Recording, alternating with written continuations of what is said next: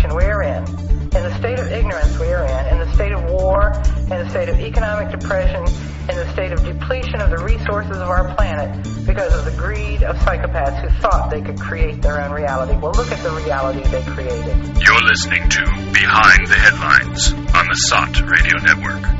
The world for people who think.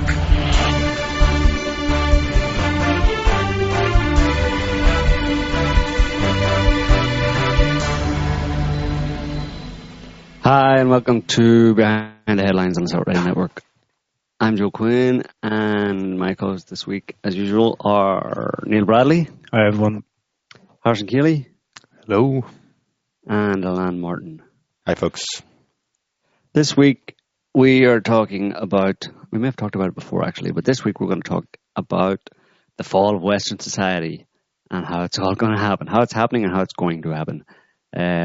We're going to look at it from a few different angles, from the kind of broad political level, in terms of what's going on in Western civilization at the governmental level, vis-a-vis the rest of the world, and also at the level of society and the kind of discourse that is going on in Western societies, primarily, let's say, that means America and, let's say, Western Europe, and to some extent a little bit further afield, but generally speaking, the international community, which is just basically the West, and everybody else is left out. You all are just left. The rest of you, if anybody's listening from outside of the international community, you're just here to observe what's going on in the West. You're not in the club of the 20%. Sorry. But you're in a good position to document its downfall, so congratulations. So, on that cheery note, what is going on? When is it going to fall? Should we be expecting a large kind of thud anytime soon? Or a kind of collapsing sound? Or should we see expect to see a large plume of smoke on the horizon? And there it goes. Civilization just collapsed.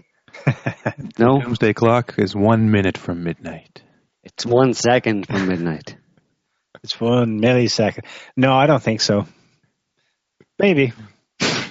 Maybe there's some, when like Pierre's article about how sudden that likely impact was that, wiped out the woolly mammoths. You can get apparently very, very sudden events, but more likely, if we go by human precedence, civilizational precedence, Rome took hundreds of years really to fold. Well, yeah, the process of the slow decay or disintegration and stuff, I suppose. But that's the level that we're really talking about. We're not talking about lights out all of a sudden. We're talking about the process of the downward trajectory of Western civilization, and why it's what are the details or the means by which it is going downhill, and why the things that are happening today are suggestive of a kind of a slow decline of a civilization.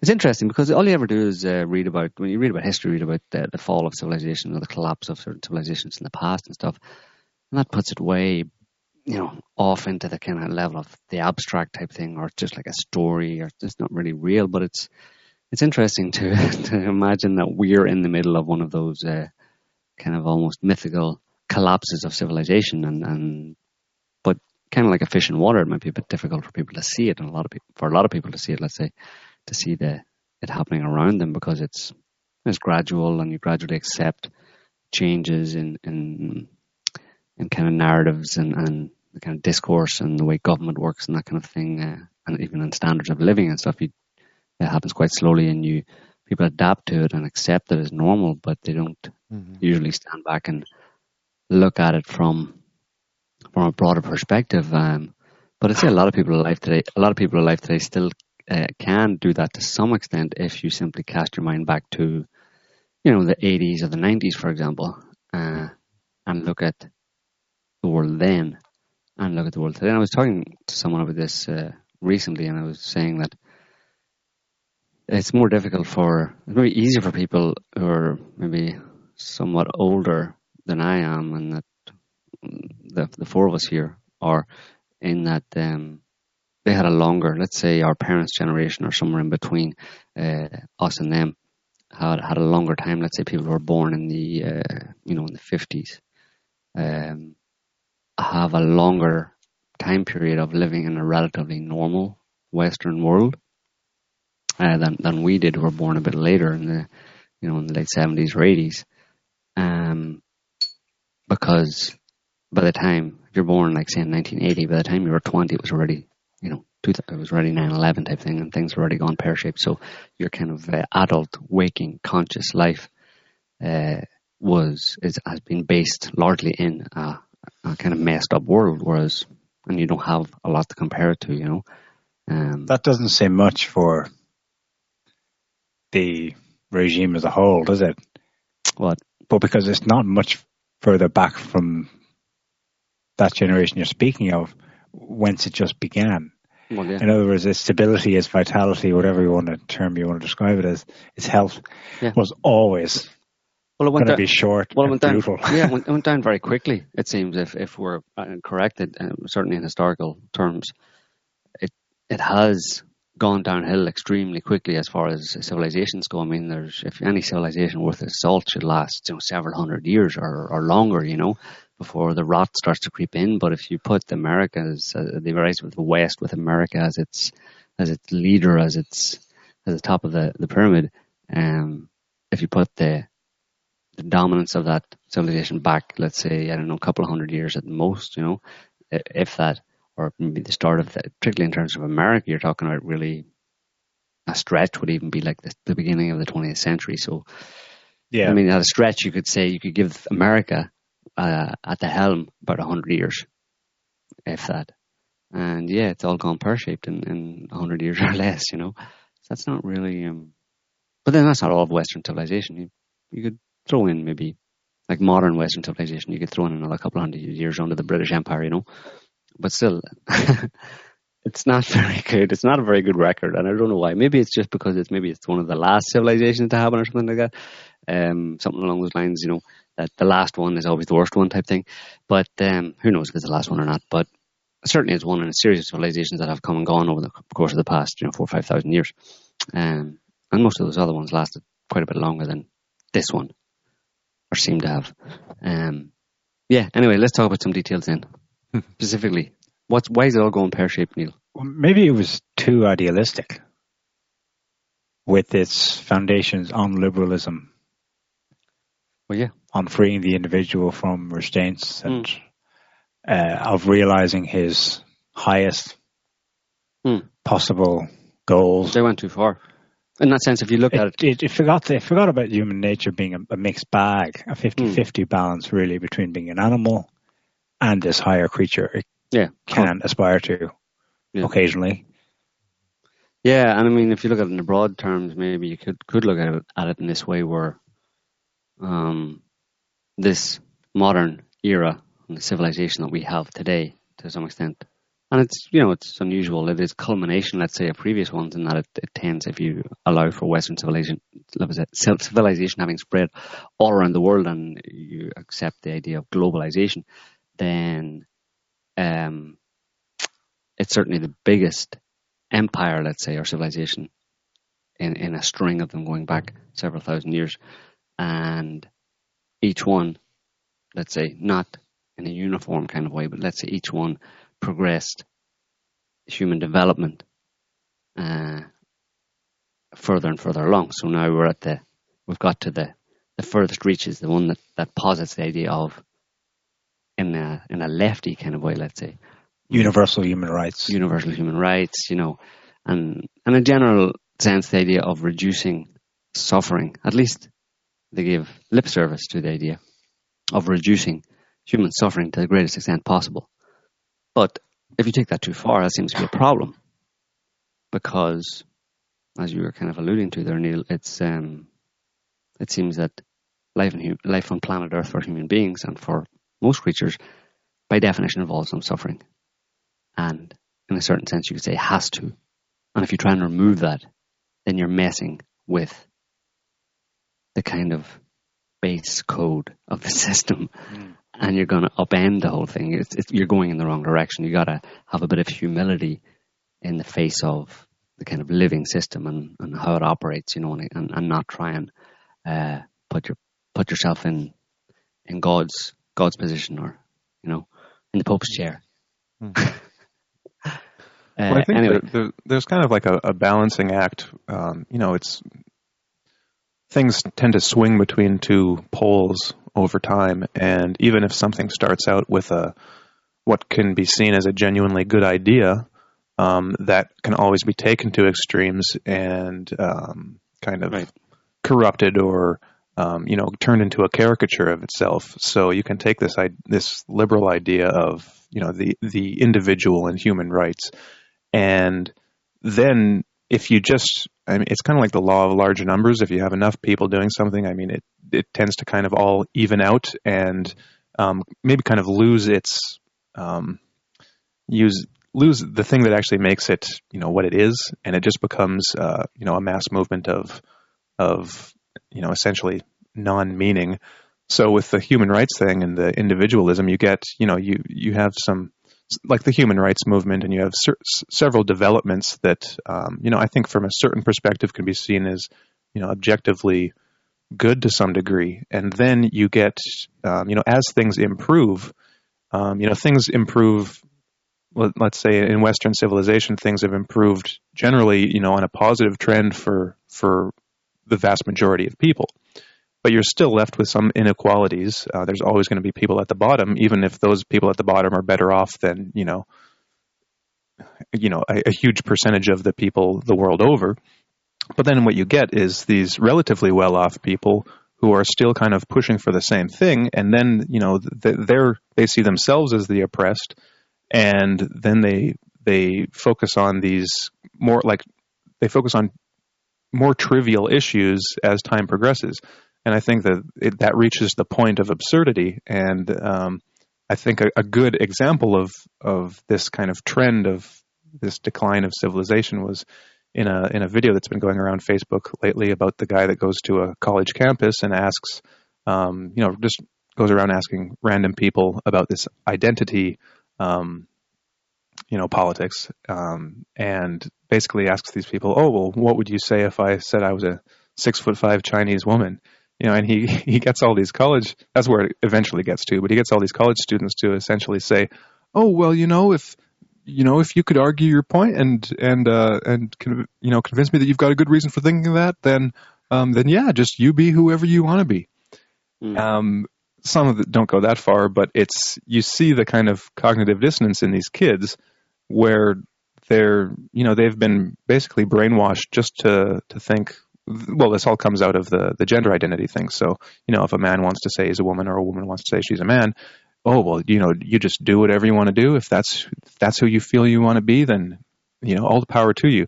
And he just kind of takes it to an absurd degree, to such a point where these kids can't disagree with him, even if it's really obvious that they should and that they know they should, but they're trapped. They can't. So it ends up getting to the point where they're willing to concede that he's a 6'5" Chinese woman when he's a 5'11" white male.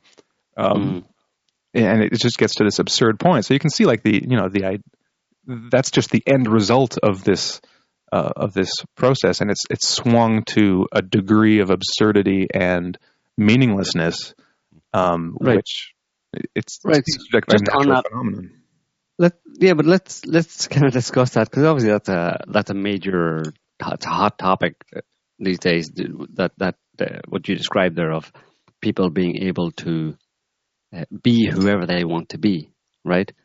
That term itself, is the kind of thing that would have been said by parents to young people. You can be whoever you want to be, But what they meant when they said that, let's say 20 or 30 years ago, was you can be, a doctor or a lawyer, or, you can be president even if you want to be. You can be whoever you want to be. But now it means you can be a 6'5" Chinese. That's not what they meant, but they've taken it to that extreme. And the thing is, people may think that's just silly. Well, it's just stupid, but it is quite shocking that anybody would be able to go to a university campus and talk to 20-year-old kids who are well educated and would get those, are supposedly well educated. Well, they're as educated as most people are ever going to get, right? so they'll be to some extent the next generation, the leaders of tomorrow, let's say, and to ask them questions like that, and to have them say to a white guy, yes, you can be a Chinese woman if you want to be, and to accept that those students would, or to get them to accept that they would call him, that if they were to, for example, had to hang out with him or something, that they would always be referring to him as a Chinese woman. Well, you can go all the way. He would have it designated on some sort of his ID or driver's license. Yeah. Legally, I am a 6'5" Chinese woman. I must be recognized in those terms, or else I have the right to sue. Yeah, or you can. That's taking it all the way. You can be in trouble. Yeah, like the bill in Canada. Yeah, but so there is a problem with that. It's not just something silly, right? Well, I mean, for society, it seems like there's been a hypersensitivity that's been encouraged among people. You can be offended for anything. Here's a safe space where you can go and take shelter from objective fact. And some time ago, becoming anybody that you wanted to be implied hard work and a good deal of putting your nose to the grindstone. And that seems to have been replaced by a kind of permissiveness or lack of values that's been inculcated into people, and I think it's accelerated in the past 10 or 20 years, and what we're seeing today is a culmination of those kinds of values or non-values. Right, but my question is, what is the negative effect of that, if any, on society? What can we foresee if that were to spread? If you had a lot of people, even a majority of the population, were willing to accept that a white guy was a Chinese woman, and would address such a man as a Chinese woman. If you had a lot of people doing that, and doing that in various different ways, like referring to a black guy as a white guy or whatever. What are the negative implications for society? And I mean tangible negative implications. I mean, is it just the fact that you'd have silly people walking around addressing people as something they're not, or would it actually does have other more nefarious implications for society as a whole? Well, I think it would. It probably would. I'm gonna, I haven't really thought about it to be able to get all the specifics, but maybe we can kind of work that out, because I think the thing that really stuck out for me when watching that video was this one girl who says, basically, I'm paraphrasing, well, it's not my place to judge you or anyone for anything. Right. So that was that's the kind of motivation behind this kind of thing, is that I don't want to judge you for any reason whatsoever. And one of the very, tangible effects from that is that it's a total free license, and you're not able to, or you're not allowed, and you don't allow yourself to be critical of anyone or anything. Mm-hmm. And of course, it's kind of paradoxical, because on the one hand, there's that attitude, but on the other, like the politics that comes out of these people is very judgmental and nasty. But so there's a kind of two opposite, ends to this. But on that one hand, it's that maybe it's that anything that is promoted as being off limits is then off limits, and that can and that's arbitrary. It can apply to whatever just society in general wants it to. So in this case, it in the specifics here, we're seeing race and gender, and he takes it to the absurdity of something as well, they're all absurd, but to the absurdity of your height. So he says he's a 5'11" guy, and he says, well, I believe I identify as a 6'5" person, which is just absurd. But it's the same. It's essentially the same thing. You're taking biological realities and saying they're not true. But where can this go? Well, it can with the whole sexuality thing, with homosexuality and transgender. There's a kind of trajectory to that where we've seen in the past several years certain kind of movements and articles and even psychologists talking about pedophilia, for example, and it seems like they're almost trying to normalize pedophilia in the same way that homosexuality and transgender issues have been normalized. And when you get to that point, like if you just take that girl's statement that I'm not going to judge you for anything really to its logical endpoint, that would mean a total breakdown in the rule of law and any kind of crime. It's like, well, who am I going to who am I to judge you for raping and murdering that person, and who am I to judge you for stealing all that stuff? And then you have to ask, well, what are the limits then? Is it just truly anything goes? Yeah. It's interesting that I was going to say something about what Harrison just said previously, was that their politics are very nasty in that they're very aggressive about demanding that no one be treated aggressively. So there's that kind of paradox in what they do. Obviously, they may be seen as snowflakes, but when they're defending the right of everyone to be a snowflake, they can be quite unsnowflakey, in that sense. But it's interesting. Yeah, what you're saying about in terms of the rule of law, who am I to judge anyone else? I am in no position to say that you can't be a Chinese woman if you're a white man, and therefore I'm in no position to say that anything you do is wrong, because that might be offensive and it infringes your human rights and stuff. So it's a complete abdication of any of like the basic human instinct or responsibility to recognize something that is negative for society in general, or let's say even for your local community or your family even, and to take a stand against it. But then at the governmental level, in terms of what we're talking about here, how it affects kind of both, you can see that this would be a falling away of America's role, whether or not you agree with it, but America's role as the policeman of the world, the police person of the world. It's you would have people, you would have a whole generation of people who also enter into politics or become kind of policymakers or lawmakers or inform an American worldview, and they would no longer, America would obviously pull away from, under these people's influence, would pull away from taking any making any aggressive moves in the world, like being engaging in any kind of conflicts to stop, for example, a brutal kind of war in some country, or the aggression of some band of cutthroats in some country from slaughtering millions of people or hundreds or whatever of people. America would just say, well, who are we as America to say that anything is wrong? And that's very different from the approach America has taken, at least in name, over the past 100 years, which is that it's been the arbiter of right and wrong and justice in the world, effectively. So yeah, I suppose these are all things that would happen down the line, I suppose, if you take the example of these people in university campuses to an extreme, if this was to take hold with a lot of people. Mm-hmm. Well, but then if you look at the kind of historical precedents for these kinds of things, I don't think it's possible for a society to really exist where anything goes and just everything's accepted. There's always, on the flip side, the things that are actually socially sanctioned as unacceptable. So, and we see that in the social justice warriors and the radical left kind of movements, where they profess one thing and these high ideals, but on the other hand, they totally go against them.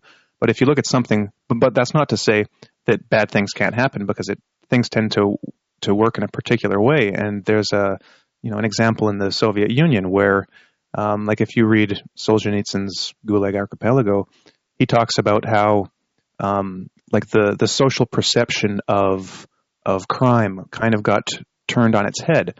So, for example, there was what he and the prisoners of the Gulag and I guess society in general maybe would call like the thieves. And this was like a class of criminals, like career criminals, basically, that were just what we'd probably call antisocial personality types. These are the guys that are just men and women who are just, no matter what, they engage in crime like all the time, and they steal and kill, and so these folks were in the Gulag along with all the political prisoners. But the thieves were treated way better than the political prisoners. They were viewed as what was called something like the like the socially acceptable or socially healthy, criminals, because they were seen as essentially good and part of Soviet culture, because crime was just a social construct. And once, communism progressed a bit, then there would be no crime because there would be no, capitalism to create the criminal element. Right. And so the thieves, like the actual like psychopaths and the antisocials that just, didn't have the front brain matter to be able to operate in politics. These were the guys on the streets. They were treated as like the princes in the Gulag, and they got everything, and they got away with everything. And yet the people that were seen as evil and the real criminals were people who, for the most part, hadn't done anything wrong. I mean, like Solzhenitsyn wrote a letter where he was critical of the Soviet leadership during World War II, on the battlefield, and he got sent to the Gulag. And that's so. But the political prisoners were seen as like totally evil, and as if they were the really criminal elements, when these were, for the most part, totally decent people. So things got totally turned on their head. And so maybe that's one direction where things can go, where this kind of lack of discernment and a lack of willingness to judge, it kind of puts things into this kind of chaotic state where things then, when they solidify again, it's in this totally backwards manner. So no longer are the people that deserve to be, judged by normal human standards, no longer are they the ones that are seen as bad, but it's just some arbitrary group that happens to be the political enemies of the people in power. And so I think I think it's what you're saying. It's like an inversion of the rule of law. It's not. We're not talking about a situation here where there would be no rule of law at all. No one would enforce anything, but rather, as I was saying earlier on about the kind of social justice warriors in the university campus people, where they're quite aggressive about enforcing the right of other people not to be aggressed, and enforcing the right of other people to do whatever the hell they want. So you get a situation where, for example, the police will be putting people in prison for trying to stop a paedophile from preying on children. Because who are you to say that that's not normal? And that's aggression. Ultimately, stopping people from doing stuff is the aggression. It's not, stopping people from doing whatever they want is seen as the aggression rather than the opposite, whatever the opposite is. What were you going to say, Neil? I think this is useful to consider hypotheticals and then to draw on historical cases elsewhere, like the Gulag system. I was trying to think of an actual tangible result we have before us, though. We mentioned this kind of reluctance / inability of the students to want to judge anyone. I think it's more profound than that, although they might indeed feel and experience it in that way. I don't want to judge anyone.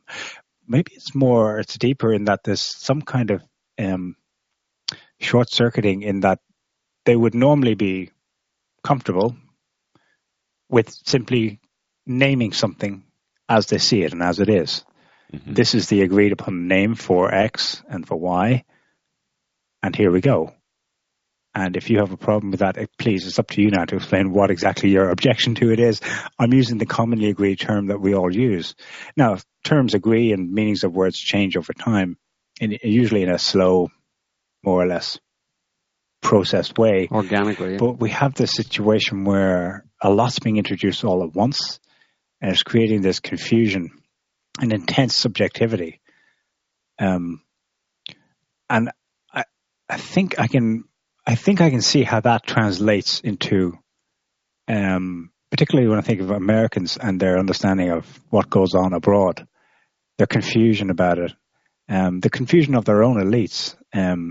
You can take a nominally left liberal congressman, let's say, give his or her reasons for why sanctioning that other country over there is the thing to do, and his or her nominal opponent, and they are at each other's throats on other issues, maybe domestic, have match up and sync in perfect bipartisanship when it came to that foreign issue. And his or her conservative counterpart gave a totally different narrative for it. In other words, they're both in extreme subjectivity about some objective process. For some reason, they're both reluctant or unable to give the objective state of reasons for it, which is simply, well, we can boil it down to something brutal like, well, we want to go into that country because we want to get access to their market. Mm. They won't name objectively. They won't won't give it its due and just call it. They must wrap it in subjective.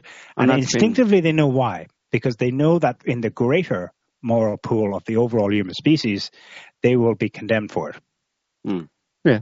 But they can't ever face up to that quite. So you're saying America in general, particularly the political class, have been kind of immersed in this kind of a dynamic for a long time. It's part of the whole political kind of class and the way they think. It's the fabric of political life in America to promote narratives about stuff, to lie all the time, to lie to themselves and lie to other people about their real motivations for what they're doing in the world. Because someone way back at the beginning, or each politician who comes across it or finds himself in that position realizes it's not unique to Americans, I suppose, to sugarcoat or give a narrative for a positive narrative to cover what your real intentions are that you may or may not even be aware of, but to spin the reasons you did something into a positive, even though if you were to be brutally honest, people would say, yeah, that's not such a nice thing you did right there. That's not such a good, honourable reason. But you spin it into honourable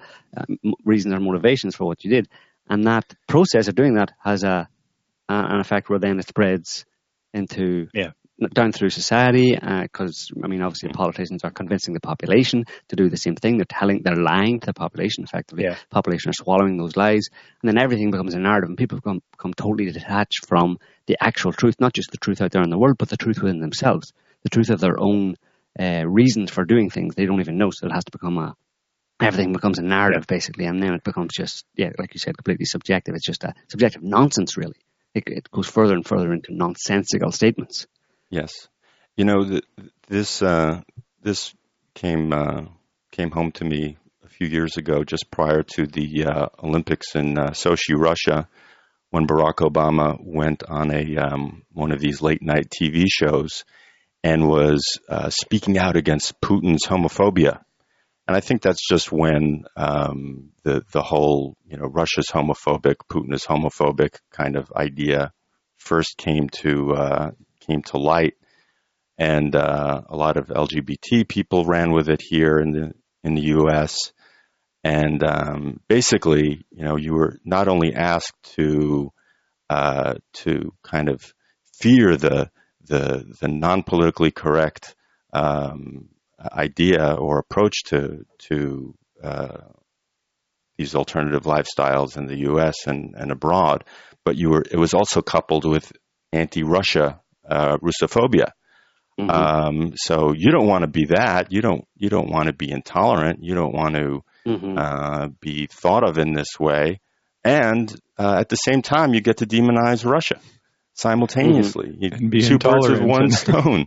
So that was a very interesting kind of thing to see here, and speaks to what you were saying a moment ago, Neil, I thought. Well, this is kind of another example of that kind of contradictory disconnect that I mentioned earlier, where on the one hand, you are, like, if you're an anti-Russian propagandist, you're arguing on the basis and the premise of, being accepting and open and, human rights and all that, gay rights. On the other hand, you're being totally intolerant and, there's a word for it now, Russophobic. And you can get a hint of the absurdity of this when you read some statements made in the last couple of weeks, even from I think there was some like American politicians who have said this. Basically, might have been at some of the Senate hearings. Yeah, and one of them, there was an American politician, and then there was this Bill Browder guy, the British guy who testified at the latest kind of Russiagate hearing, where he basically said all Russians are, genetically liars and devious. And someone else had made like a very similar statement a couple weeks ago. And of course he can get away with this, and he does get away with it, and no one calls him out on it. But can you imagine if he would have said that the Jews are all genetically, liars? Yeah. I mean, if you just substitute in like the Jews or blacks or even any other kind of race that's not in the news a lot for not being demonized in the news, you see how over the top it is and how just kind of absurd and hateful it is. but you can't see it. There's a blinder on when it has to do with Russians. Right, although it's a bit much to ask the average kind of leftist kind of person or social justice, whatever person in, or liberal, whatever term you want to use, in the US to, stand up for the rights of Russians from being, to take a stand against Russophobia in the US, because, they're not really interested in international affairs, most of them, right? They're all interested in what's going on at home and combating intolerance at home, because they're really only concerned about their great country, the US of A, and where they live, which is to a certain extent understandable, right? You sort out your own house first before you would even think about helping anyone else. So that's the idea, and of course it's close to home, and it's what affects them most, and it's what they see most often. So they're all concerned about the society that they live in. I just want to make that point. Mm-hmm. Actually, it's been a few of these pundits on TV and former intelligence agencies that have come out and said these incredibly kind of incendiary remarks. I think Paul Clapper, former NSA chief, came out. Yeah. There was another general who was recently interviewed on Fox News with Tucker Carlson, and it's absolutely it's really shocking to hear them speak this way, because if they weren't American, you can easily transplant their words to, Nazi Germany circa 1938. Yeah. Subhuman, and you can't trust them. And it's incredible. James Clapper was James Clapper, thank you, Director of National Intelligence. He argued that Russians are biologically or genetically incapable of not doing what he accuses them of doing, of infiltrating into other countries, taking over their structures, and eventually corrupting their democracies.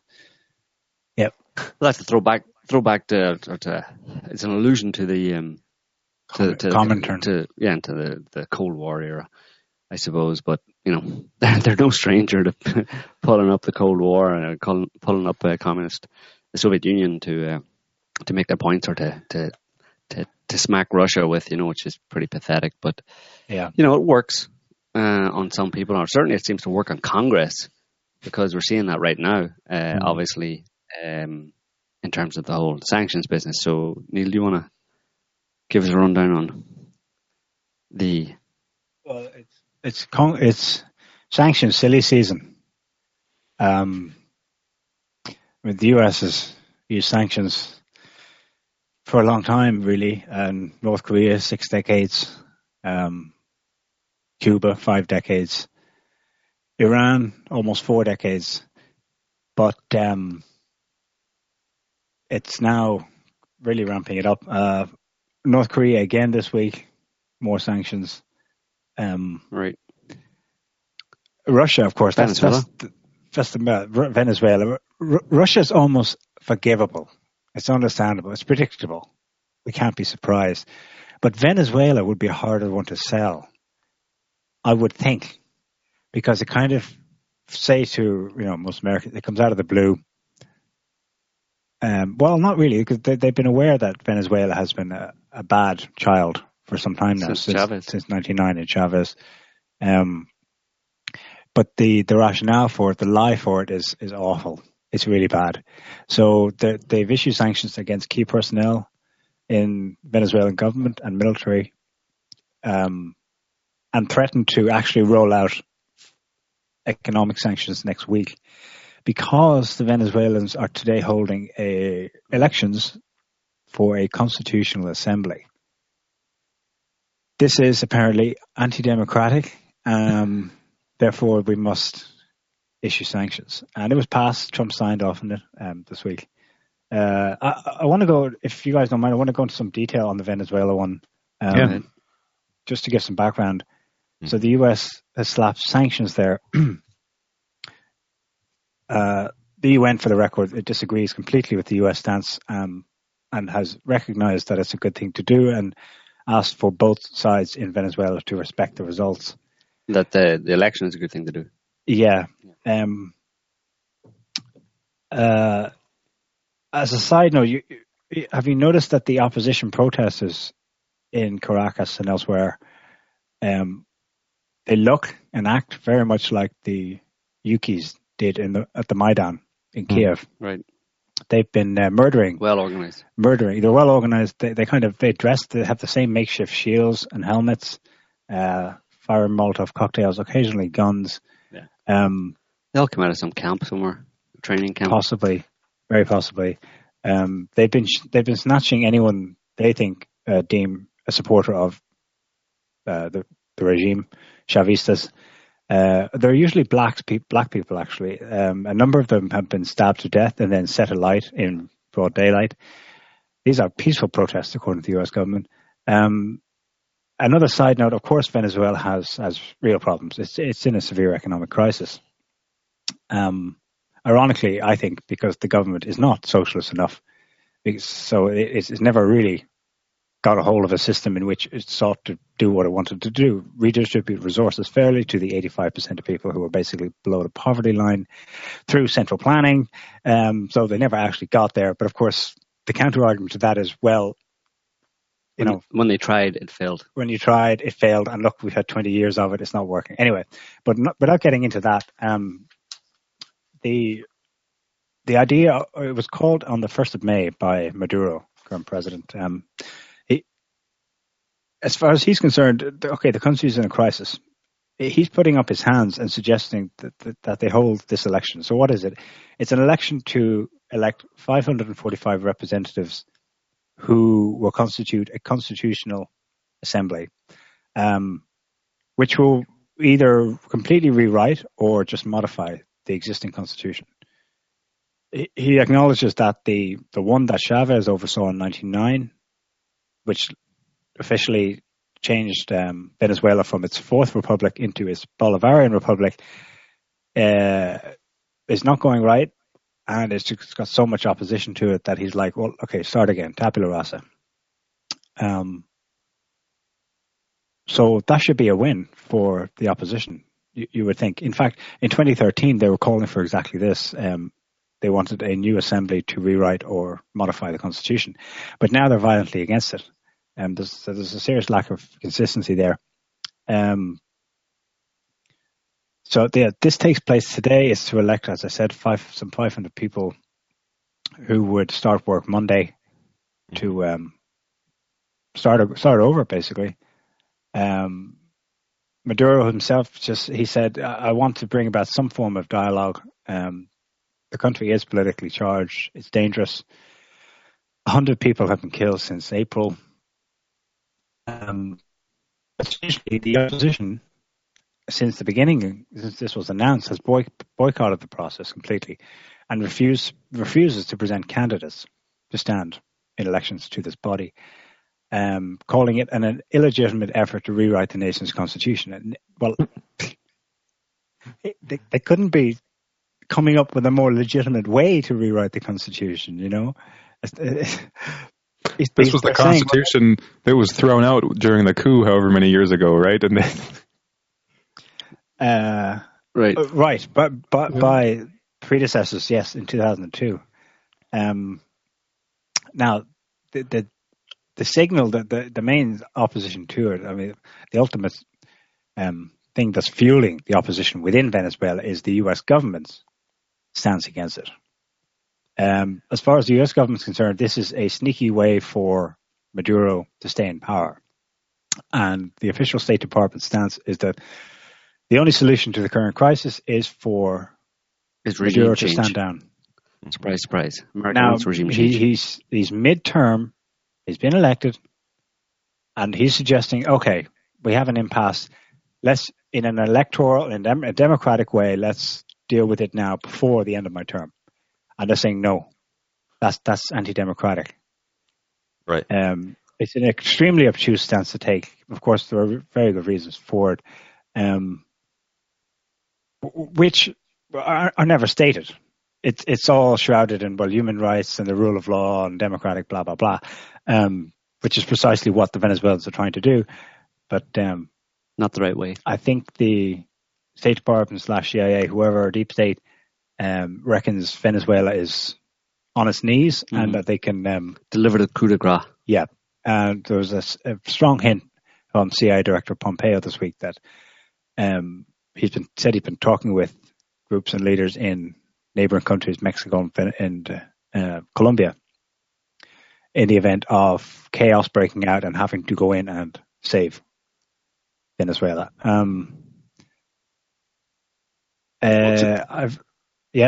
Just a couple of points about that is, one is it's legally within Maduro's right to do this.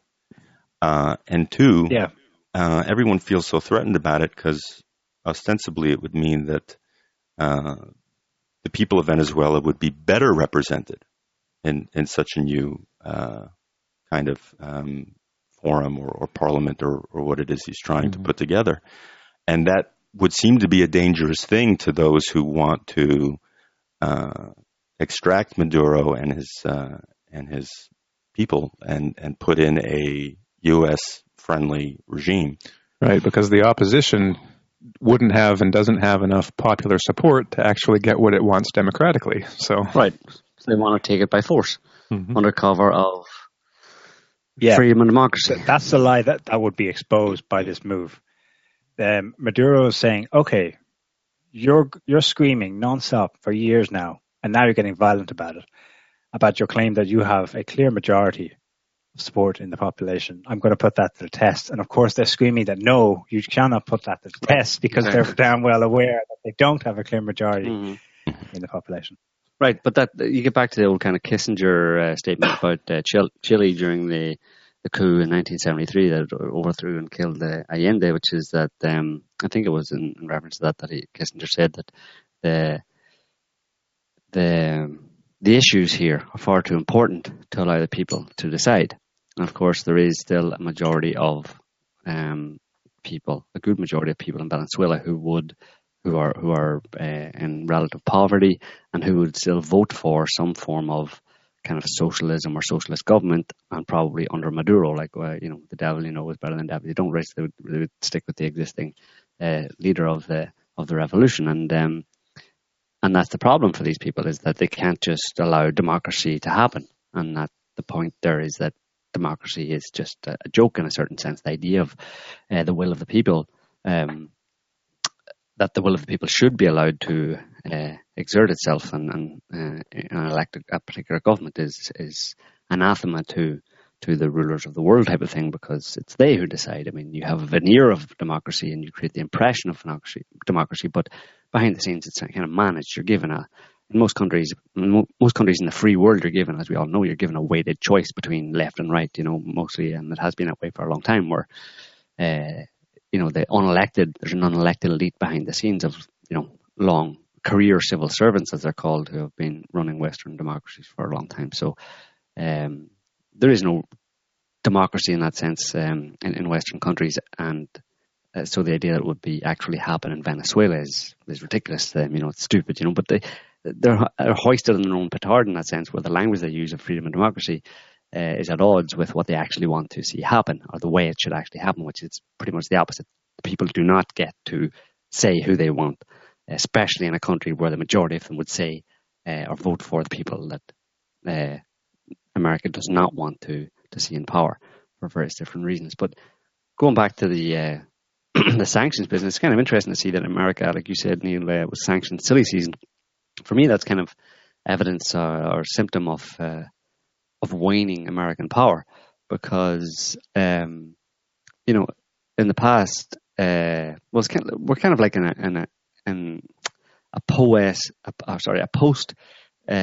U.S. global hegemon era. Now we entered into that, where previously America could simply dictate terms to many countries around the world without them shouting back publicly, or under the threat of military force. The implied threat of America having the greatest military in the world and all of its aircraft carriers and all of its bases and all that kind of stuff around the world. But over the past number of years, in a very short period of time, because of the rise of Russia and China in terms of military might and in other ways, the US can no longer do that, and it recognizes it can no longer do that. So we're seeing them fall back on an almost exclusive use of economic sanctions. That's their plan B, if you know what I mean, their next best option. They cannot use their military power in the way that they have done in the past. So it's full-on sanctions now. But that's not working very well either. I mean, these people just, we've said this before, but it's like America doesn't know when to quit type of thing, you know, and it doesn't know how to bow out gracefully. And of course, we understand the reasons why someone in position of, you know, top dog would have a difficult time just saying, okay, you know, I've had a fair run at it. Times were good, but now it's over, and thanks for the memories and see you later type thing. You know, they're not going to do that. They're going to fight all the way, and it brings up the question of kind of Trump and the deep state again. You know, we have the word the term American isolationism in the title of the show today, and it brings up the question of this Trump and the deep state and at what level is that still functioning, and in relation to like two different policies of Russian sanctions, for example. It seems that Trump, I mean, it's hard to get a read on it, but it seems that the Trump administration has wanted to some extent, improve the relationship with Russia, for example. Trump himself or people around him, whatever, wanted to do that. But then you have the totality, more or less, as seen by the most recent sanctions, 99% of Congress voted for more sanctions against Russia, and then give it to the president to sign, as in you put your signature on this. It's not so much that Congress didn't want to go ahead and impose it, but they wanted to force Trump to be on board as well. We want your signature on this paper as well, in order to force him in line, as in there's not going to be any improvement of the relationship with Russia. Now, why would they want to do that? Obviously, there's pretty clear economic reasons why they want to impose sanctions, and particularly these most recent sanctions are the ones that have pissed off European countries, particularly Germany and to some extent France, because it, as you probably read in the news, that these sanctions threaten to negatively affect European companies as well, and particularly in Germany, and because it specifies specifically Nord Stream 2, the pipeline. They explicitly target anyone in a partnership with Russian pipeline companies. Right, and that explicitly is Nord Stream 2. So, and there's a new pipeline from Russia directly to Germany. And Germany, and by extension other European countries, rely heavily on gas and oil imports from Russia, and they make money from it. So for the Americans then to suddenly to institute these new sanctions, which not only try to punish Russia, but by implication or by directly specified, they negatively impact economically European companies as well. And so the Europeans aren't happy with that. But the reason they're doing this, obviously, or what seems to be the reason they're doing this, is that they're trying to obviously isolate Russia, but also favor American energy supplies to Europe. They want to keep Europe in the American sphere of influence. Now, if Russia increases its ties with Europe, it already has a lot of ties with Europe, energy ties with Europe, but if those ties are increased, well, that's bad news for America and the Americans who want to isolate Russia and keep Europe under America's thumb.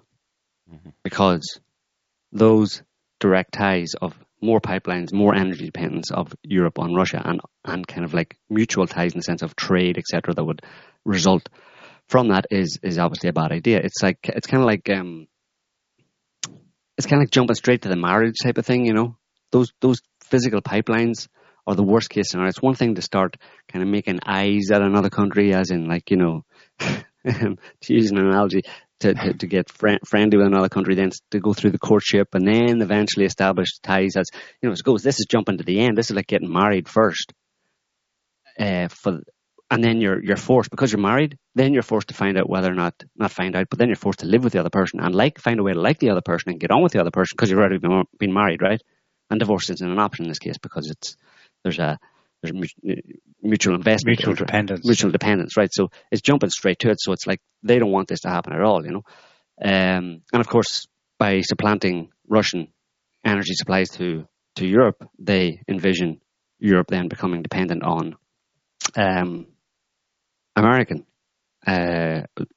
resources, energy resources, particularly gas, liquefied natural gas, is what Trump has been talking about recently, about expanding, exports of LNG to Europe. But that's just about. I mean, Russia and Germany are, kind of pretty much neighbors. A few countries in between, and it's much easier. I mean, the security of having pipelines directly between Russia and Germany and Russia and the EU is 100 times better than the idea of having to accept gas, liquefied natural gas, which is much more expensive from America, and it fracks the hell out of American territory to get, causing earthquakes in the process, to get this gas, to make America a net energy exporter to other countries. And it also has to come by boat across the sea. And America does not rule the waves anymore either, even in the Atlantic, right? Because, there's Russian ships passing there all the time, and China recently just took a little foray up into the Baltic and stuff. So it's very, from a security point of view, it's a very insecure way of getting your energy, So that seems to be the source of these sanctions, and it's just madness, complete madness, and they're going to piss off. And the thing is that they want to stop Germany and Russia, this historical fear of Russia and Germany combining and becoming a force, which really would be a force to be reckoned with, given Germany's historical kind of productivity and it's the size of its economy and its influence on the rest of Europe and the EU and stuff. That's a horrible nightmare situation for America. This basically means the end of, it spells the beginning of the end of American influence and control over Europe, and therefore over a large part of other parts of Eurasia, And so they really don't want to see this happening, particularly between Germany and Russia. But in passing these sanctions, they're pissing off the Germans, and not that I think the Germans necessarily have the cojones to do anything about it, or the EU necessarily has the cojones to do anything about it, because, start a trade war with America and really distance itself. But by going down that road of pissing off the Europeans in an attempt to stop Europe and Russia getting closer together, well, what do you think is going to happen? Well, you're just going to you're going to speed up the process of, at least in potential, of Germany falling into the arms of Russia. So, that's desperation. That when you start to see that, and it's either massive short-sightedness or it's just a desperate act. It's an act of someone who really has no other options and doesn't see the writing on the wall, i.e., the end of American hegemony. Now, Trump seems to want to do it a different way. There's like Congress, and this deep state element seems to want to be. It's kind of like. Let me just see what I kind of wrote something earlier on, and basically, Trump seems to have a different view of how America can do business. And it doesn't really involve the USA continuing to project their power all around the world and force other countries. He kind of is more of a businessman, and he wants to do business with people. It's kind of the difference between, and Congress, it's a difference between, say, let's use our influence to do better deals for America. That's Trump. That's what he said on many occasions. Let's use our influence around the world that we have already as a hegemon, a former hegemon, to do good business deals around the world for America and improve the American economy. And the other kind of deep state Congress type approach is let's use our influence to keep our competitors down. Mm-hmm. Now, the former, Trump's angle, would require an opening up and an improvement of relations with other countries, because you want to do business with them. You can't be pissing people off if you want to do good business deals. And if you think you're in a commanding position or in a good position to do a business deal, then you need to be friends with them. Trump's want to be friends. So that requires him to be friends with people, whereas the deep state angle requires you by default to actually piss other people off, right? You want to actively keep them down, and to do that, you would naturally make aggressive moves against them to stop them doing what they want to do, stop them expanding. But the problem with that latter one, where you keep your competitors down, it also, by definition, implies that you're going to shoot yourself economically in the foot as well. You're going to be cutting off. You kind of economically cutting off your nose, the US's nose, to spite their enemies simply. We're willing to take the hit. There's a possible good deal we could do here with Russia in terms of exploring for gas or oil in a certain part of the world or in the Arctic, wherever, or in parts of Russia. But no, we're not going to do that, because if that implies a net benefit for Russia, it's wrong. Even if it also implies a net benefit for us, we don't care. We're not going to take it. We're going to toss that money, potential money, down the hole just to spite Russia.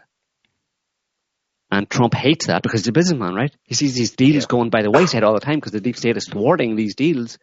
And he's like, what the hell is wrong with you people? Don't you like money? And they're like, no, we hate Russia more than we like money. Because in fact, they would say, no, we're going to end up with no money if you let Russia rise in any way at all, or China, or anybody, or Iran. You cannot change the world order of us as top dog all the time dictating terms. If you let any of those people play at the table, then we, by definition, will lose, and that can't happen. Even if us losing just means that we don't get so much of a share anymore. That's unthinkable to them, and they're willing to screw themselves over to piss off other people. Well, the other thing is that the deep state is so used to getting their money by stealing it. You hear these stories about $6.5 trillion falling into a black hole of the Pentagon, unaccounted for, over 18 or 20 years.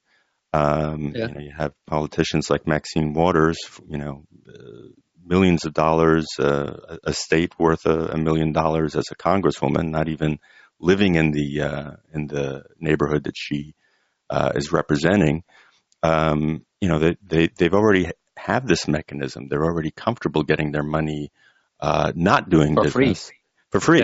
Yeah. Blind, robbing, stealing the American taxpayer, getting their money via black projects. So it's stealing from other countries too. Like, where did all the gold from Libya go? Exactly. One analysis of this is that it's designed to tie Trump's hands. This is from Vox. The bill also limits the president's power to roll back the sanctions, establishing a, quote, congressional review process that would allow Congress to block the White House from taking steps to ease sanctions, even if it later wanted to.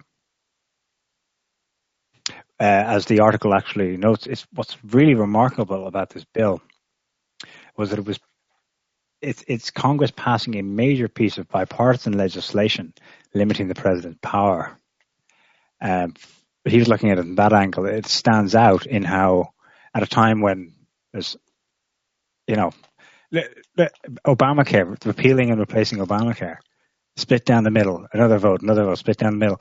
It's extremely partisan.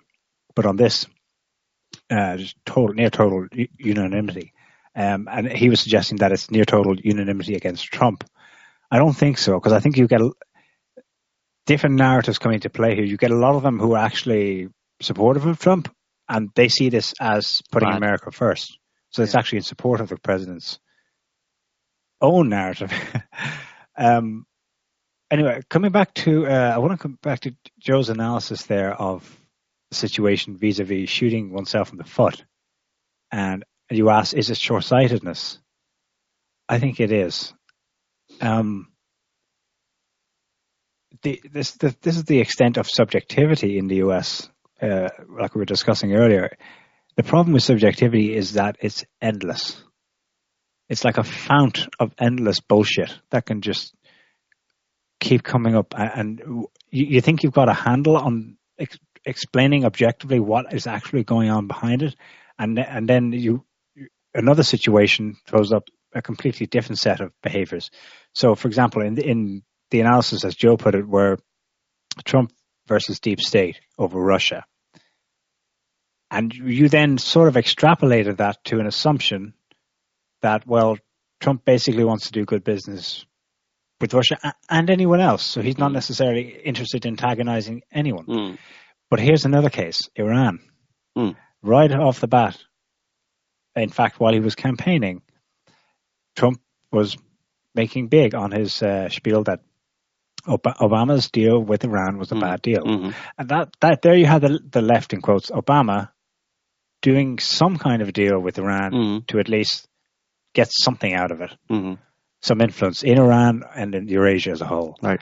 And Trump comes in and blasts that one out of the water. Right. And now there's more sanctions against Iran. In the meantime, I read today in New York Times an article. I can't remember the title. I think it was something about how China sees Iran as like the most important part of Eurasia. Anyway, it was a very fair article. It didn't get into, making judgments and saying, poo-pooing anything or shouting down at Iran or China. It simply gave an overview of the extent of economic cooperation between China and Iran, going back to 2002, when billions started to funnel in from China. Now, let me just frame this a little bit differently. While the sanctions were in place and were nominally lifted last year, China has basically built up Iran. It now has a military strong enough such that it's, basically able to give some bluster back to the US. It now has motorways connecting its largest cities. It has major transport hubs that have already been built. This isn't a hypothetical, well, what are we going to do about it? The only reason Iran became an issue again when the Obama administration was forced to do some kind of a deal because they wanted a piece of the pie, which was already built. Right. It's a done deal. Basically, China has built Iran in substance. So I'll just bringing it back to what I was beginning with. In this case, increasing the war rhetoric against Iran and, signing off on more sanctions against Iran is extremely short-sighted because the cat's already out of the bag. It's far too late to in any way attempt to thwart its development. Mm-hmm. To get it to comply with your rules. It's for 2 decades it's been playing by different rules. They're completely inconsequential. And it is literally a show of force, if you like. It's not really, it's abstract.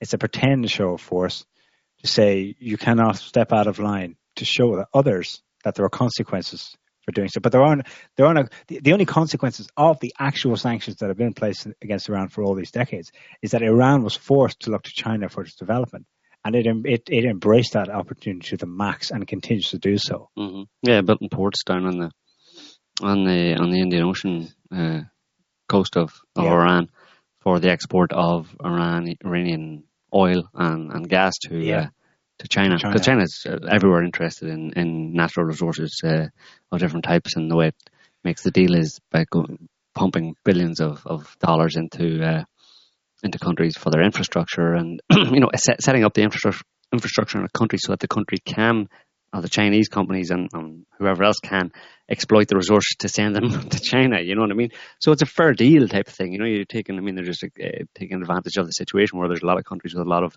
natural resources that are massively underdeveloped, and China comes in and says, well, let's develop your country, and then you can exploit your resources with us and give them to us and sell them to us. We'll give you a fair price, and it's all good, And of course, this is, to a certain extent, that's the kind of thing that has not happened in the world because America was in the ascent and the West was in the ascent for so long. And they had pretty much, with the Middle East, they pretty much had, and a few other places, they had all of the resources they needed for them type thing. And the rest of the world, well, it can suck it up. It's retarded anyway. It's behind. It doesn't need, America doesn't need to exploit or to develop the resources in Africa because, well, they would be superfluous to our needs.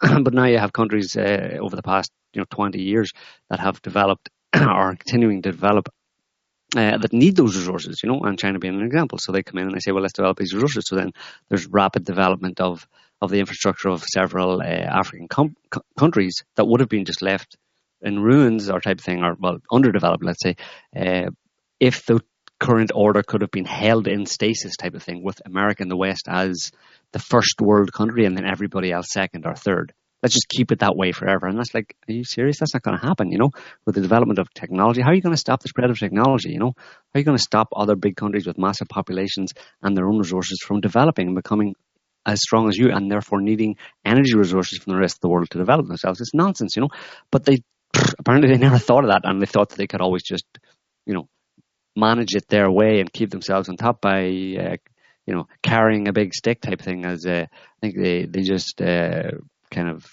launched or inaugurated, or whatever you want to call it, the latest USS, the newest U.S. aircraft carrier, the Gerald Ford.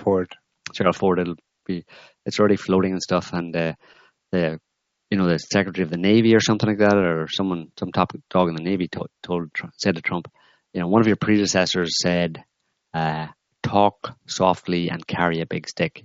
Well, Mr. President, I'd like to present you with this big stick, i.e. the aircraft carrier. And so that's what they think. They think they're going to go around the world with a big stick and intimidate people. But it's like, newsflash, can't really do that anymore, and you're obviously not prepared to go to war with any of these countries that are able to fight back. So what are you going to do?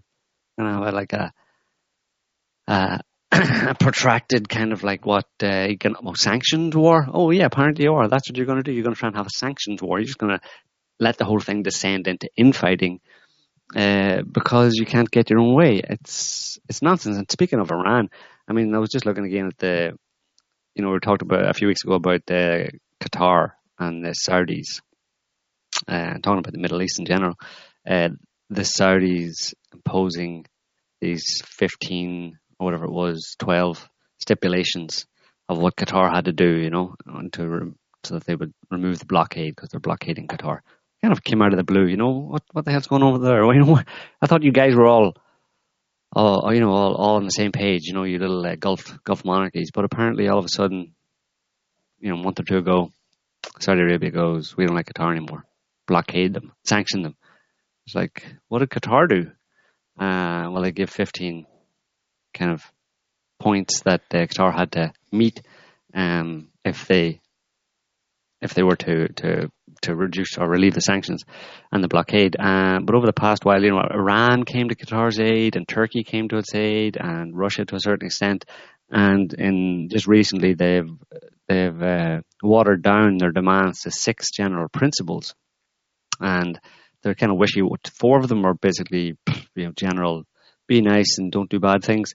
But there are 2 that require Qatar to adhere to the outcome of 2 kind of meetings between the Gulf states and the US and some other Gulf Council meeting, whatever. And I kind of had a brief look at them, and what it suggests is that their main beef with Qatar, other than what we've said previously, which was that Qatar was kind of snuggling up to Iran in terms of the exploitation of their shared gas field, but the main point seems to be the Saudis were concerned and worried about Qatar was that they would be fomenting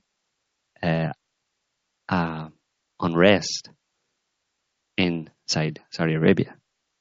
That the Qataris in league with someone, and of course you look back over the past few years, Qatar made a very significant deal with Russia, where the Qatari royals bought 20% of Rosneft, the Russian state gas company. So that's a pretty strong tie right there. And then since then, there's been fears amongst the Saudi head choppers, the royal family, the Qataris were behind a plot to basically have a nice little civil war or some kind of a colour revolution in Saudi Arabia to get rid of them. Now, if that happened, that would be the biggest pillar of US hegemony or US position standing in the world that would to fall. Yeah, just thought I'd throw that in there. Strange things afoot at the Circle K. Mm-hmm. Something I want to read out here. This gem was picked up by RT last week. I want you to try and guess if what I'm about to read out was said by a left-wing or a right-wing politician. Here we go. This congressman, I won't give his name. He says, I'm concerned about the undercurrent on social media that supports this trend. If you remember back to the 1980s, the United States was very effective using Radio Free Europe and Radio Liberty. It's now the case that Moscow is every bit as effective. They have become expert at supporting a certain pattern of thought, which is very authoritarian, very hard-edged, and which increasingly in Eastern Europe is moving an illiberal element into positions of power. My great concern about Sputnik and RT television, and especially the social media that's being deployed, oh well, is that you can monitor in all the former Soviet states the feelings about Putin and watch them increase arithmetically year after year in Gallup polling. At the same time, you can also monitor the feelings about the UK and the United States and watch them plummet. It's successful not only because they are putting $1 billion a year into it, but also because the KGB has become so damn effective at it. Was that said by a left or right-wing politician in the US? That sounds like a Clintonista. Nope. That was said by...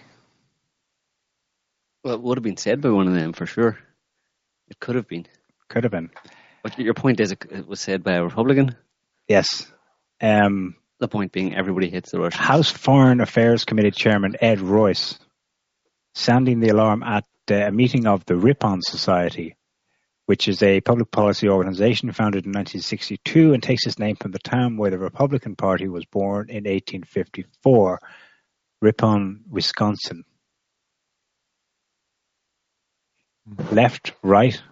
Yeah, it doesn't matter anymore. It's all anti-Russian. There's only one party in America today. It's the anti-Russia party. And yet, look at the increasing polarization among the population over matters of left and right. With everything in between, or identity politics and... Yeah. Well, you know, it struck me as another analogy. I kind of like analogies. And they kind of nice and succinct and convey get to the kind of heart of things. Sometimes it's that the policymakers, I mean, not the policymakers, but the politicians and the ruling class in America seems to, of late, have really abdicated the responsibility to actually govern, i.e. govern America and govern the people and take care of the people and take care of the people's interests. You know, despite Trump's claims of what he wants to do, or what he, you know, look after the poor or the disenfranchised in America, they really have just descended. The political class have descended into complete into just looking after their own interests, their own grievances. You know, take John McCain for example, and the kind of things, and what many politicians talk about, which is they're all hating on Russia, which has got nothing to do with the American people, right? It's and like we were saying earlier on, it's kind of like it's economically destructive for America to engage with these kind of to involve itself with these sanctions. It's not helping anybody, and so they've given up on their responsibility. Their only job in theory is to run the country, i.e. look out for the welfare of the American people, and that's like parents in a family. You know, abdicating the same responsibility to look after their children. Can you imagine if you had a parents in a family of a large family, let's say, of a bunch of children, the parents just kind of give up and wash their hands of actually, you know, doing anything in terms of, you know, bath time or food or school or anything. What would happen? Well, the kids would just go bonkers, right? They would just start organizing themselves into little cliques or clans, and they'd start fighting each other. They'd wreck the house, that kind of thing. And that seems to be happening with the American people. In the vacuum of responsible leadership, the American people, at least a certain section of the American people, have just taken out like a bunch of kids, and they're running wild, you know, at least intellectually, or with their political views or their perspectives. You know, it's just gone bonkers, you know. So that's my analogy of the day. Meanwhile, they've taken it upon themselves to become school teachers instead of parents and manage the entire school. Because they see their role primarily, it would seem, as managing the entire earth. And if that causes, you know, 40% poverty rate in the United States, so be it. We have the earth to consider here. Listen, we're trying to be responsible. They're all our children. Yeah.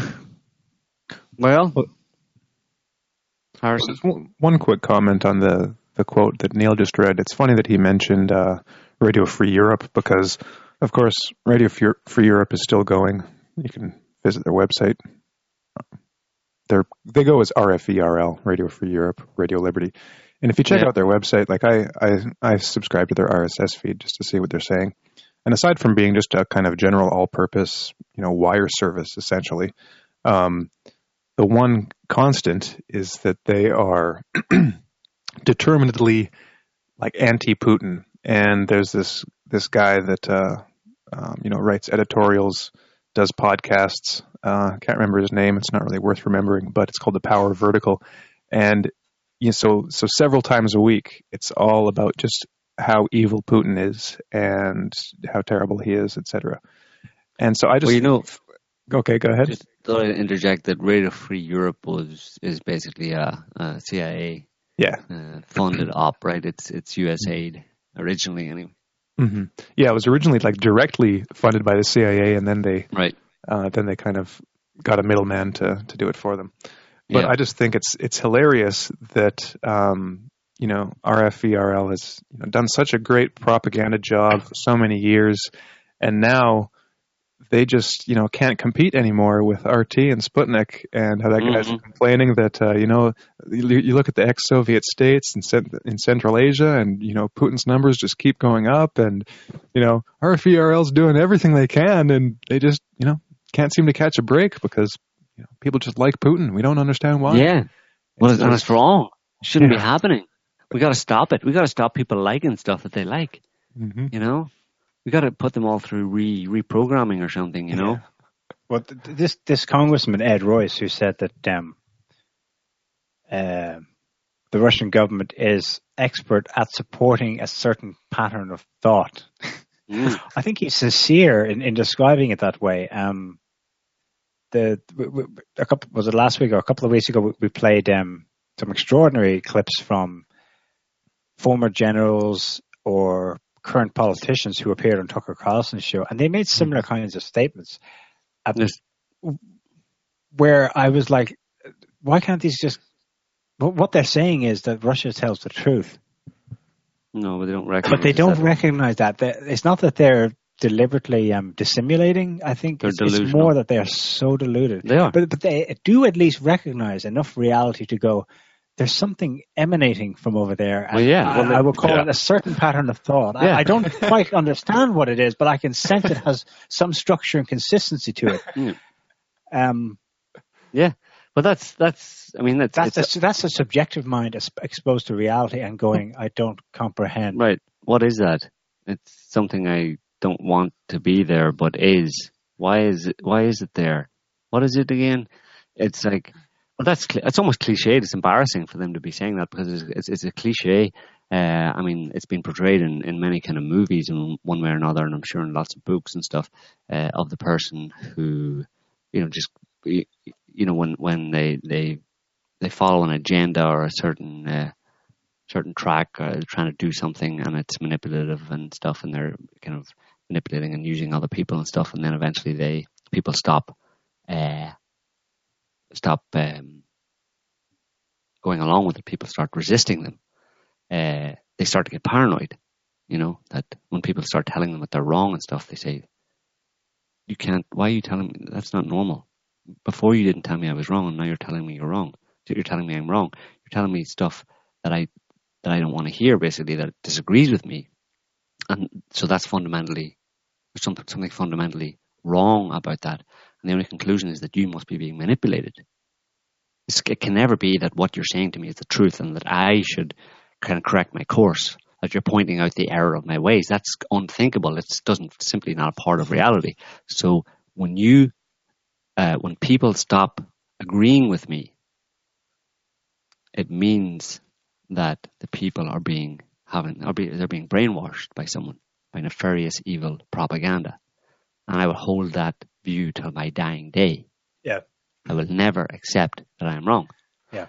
And of course, the end result, obviously it's been portrayed in movies and stuff, the end result is a complete kind of, it's an ignoble end for those people. They just go down ranting and raving, basically, That's generally what happens, and that's why I say it's a cliche. And that's what America's doing. That's what these anti-Russian nut jobs are doing, and it's pretty sad. And it's at different scales.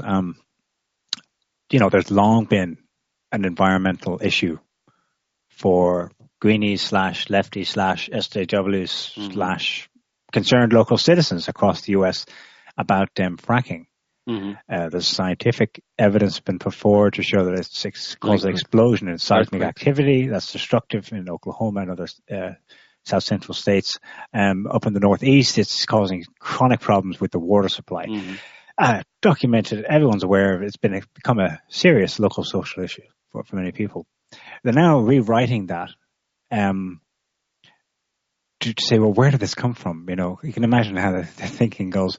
Is it just convenience, or is this how their mind thinks and it cannot be any other way? Where they're rewriting that entire, relatively recent but extensive history about reaction to fracking as being a Russian conspiracy to fund these groups and make it appear that there's an actual problem with fracking in the United States in order to drive down market concerns and in order to pump up a reason and a perfectly plausible, as far as they see it, explanation to Europe as to why they're no longer allowed to get gas from Russia and it will be shipped over to you from us. It's clean, it's fine.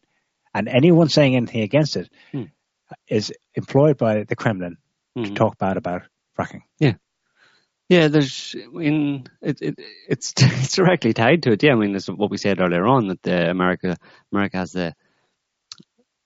posits this, or has this premise that Russia, it's simply something they want. It's just they want Europe to continue to be under America's or in America's sphere of influence, to be eminently controllable by the US, and they fear that Russian gas supplies and oil supplies to Europe will undermine that American control over Europe, and therefore they have to stop those gas supplies. And the only way that they can replace those gas supplies to Europe and make Europe a client of America in that respect is to give them liquefied natural gas, which comes from fracking. Now, if there's any problem with the fracking, clearly it's Russia, because Russia knows this is what we want. It knows this is what we're trying to do, and therefore Russia will try to stop us from doing this.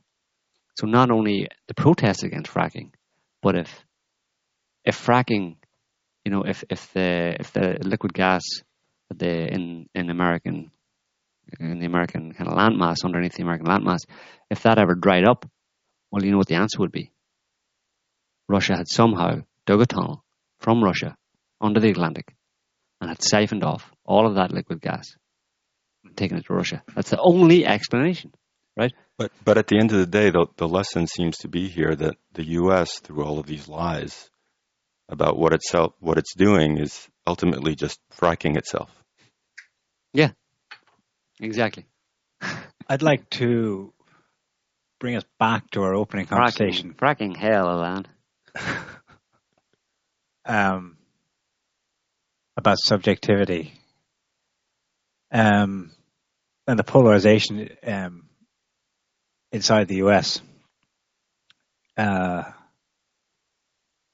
The kind of backlash against lefty gender identity politics, all that stuff.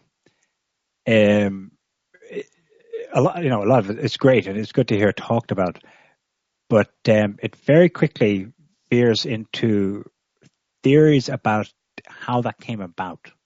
And the most simple dominant form is that it's a conspiracy by academia to corrupt people's thinking. I think this is another symptom of something that's gone wrong as a result of too much subjectivity. It's a bit like this fracking issue where you need to create a narrative for why things have gone wrong. Mm-hmm. It's not reality for a start, right? That can't be the it can't be reality, and it can't be bad parenting. It can't be that the children, for example, interviewed in that video by the guy on campus. By doing it on campus, what struck me is that he was reinforcing the right's overall narrative that this is being done to our kids deliberately by willfully evil postmodernist professors on campus. I say no, those kids were all probably first years. They arrived there already like that. They're the product of your society. They're the product of the extremely subjective ways in which your own elites rule the country and the world, as we've discussed in the show. And the worldview they pass down to the people and have done for decades. Yeah. Yeah. So, the point is that people can't, under no circumstances can it be true that the people can ever think something that their politicians don't want them to think, right? The ruling elite. I mean, the ruling elite are, as you just said, kind of like, they influence all of society, and they create people, and they manufacture consent, as kind of Noam Chomsky said. They manufacture perceptions, either directly or indirectly. So it's kind of like, I made you. How can you possibly think anything bad about me? Or how can you possibly prefer someone over me?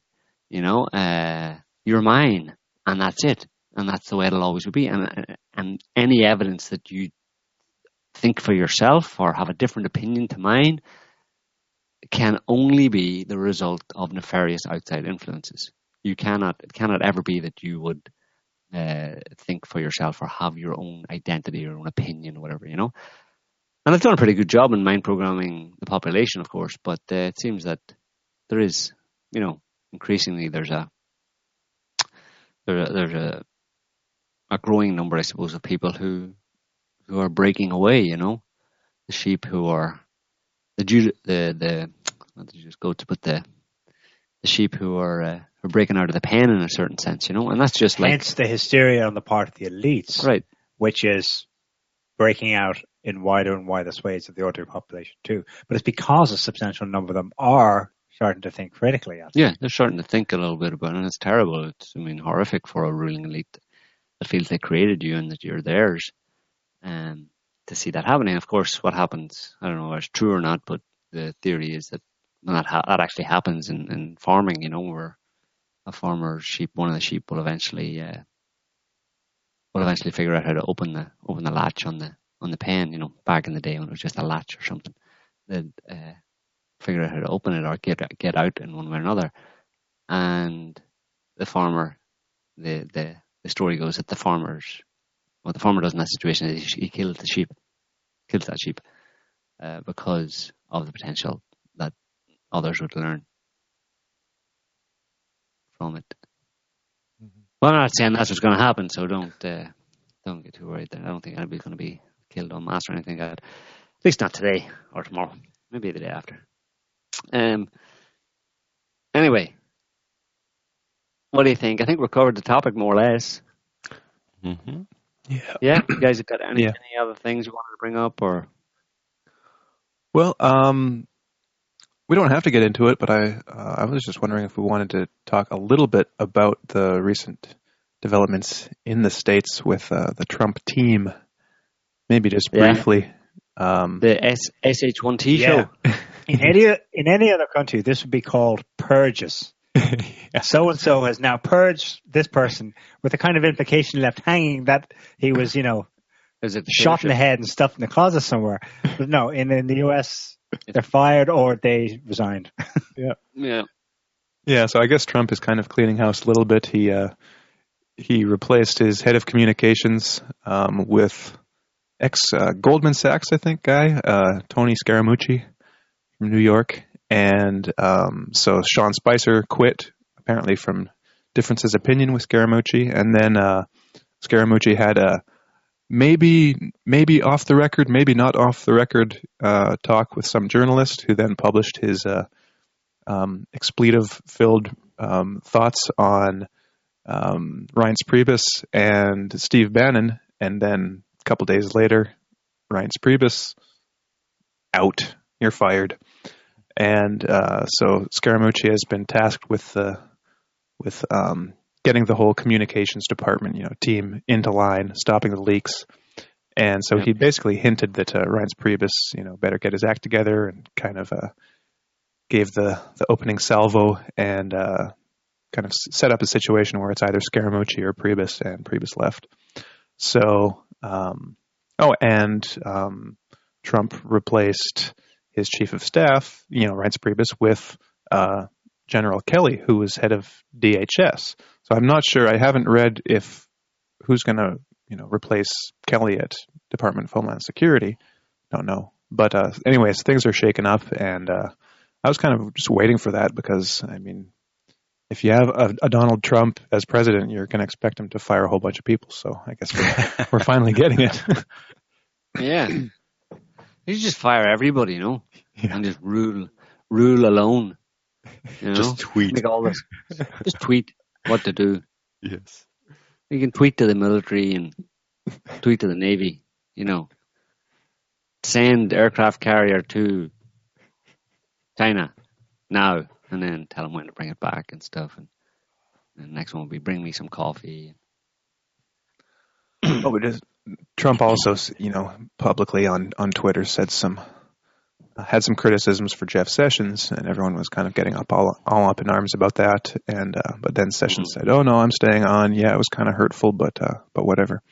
And apparently Sessions is going to be releasing suggesting a plan to Trump or making it public. I don't know about the Justice Department's kind of new strategy for dealing with leakers, because the Justice Department is tasked with dealing with any kind of interagency leaking or of classified material or anything like that. So apparently he's going to be getting on that. And this is happening all at the same time that there's kind of a resurgence of the whole DNC scandals.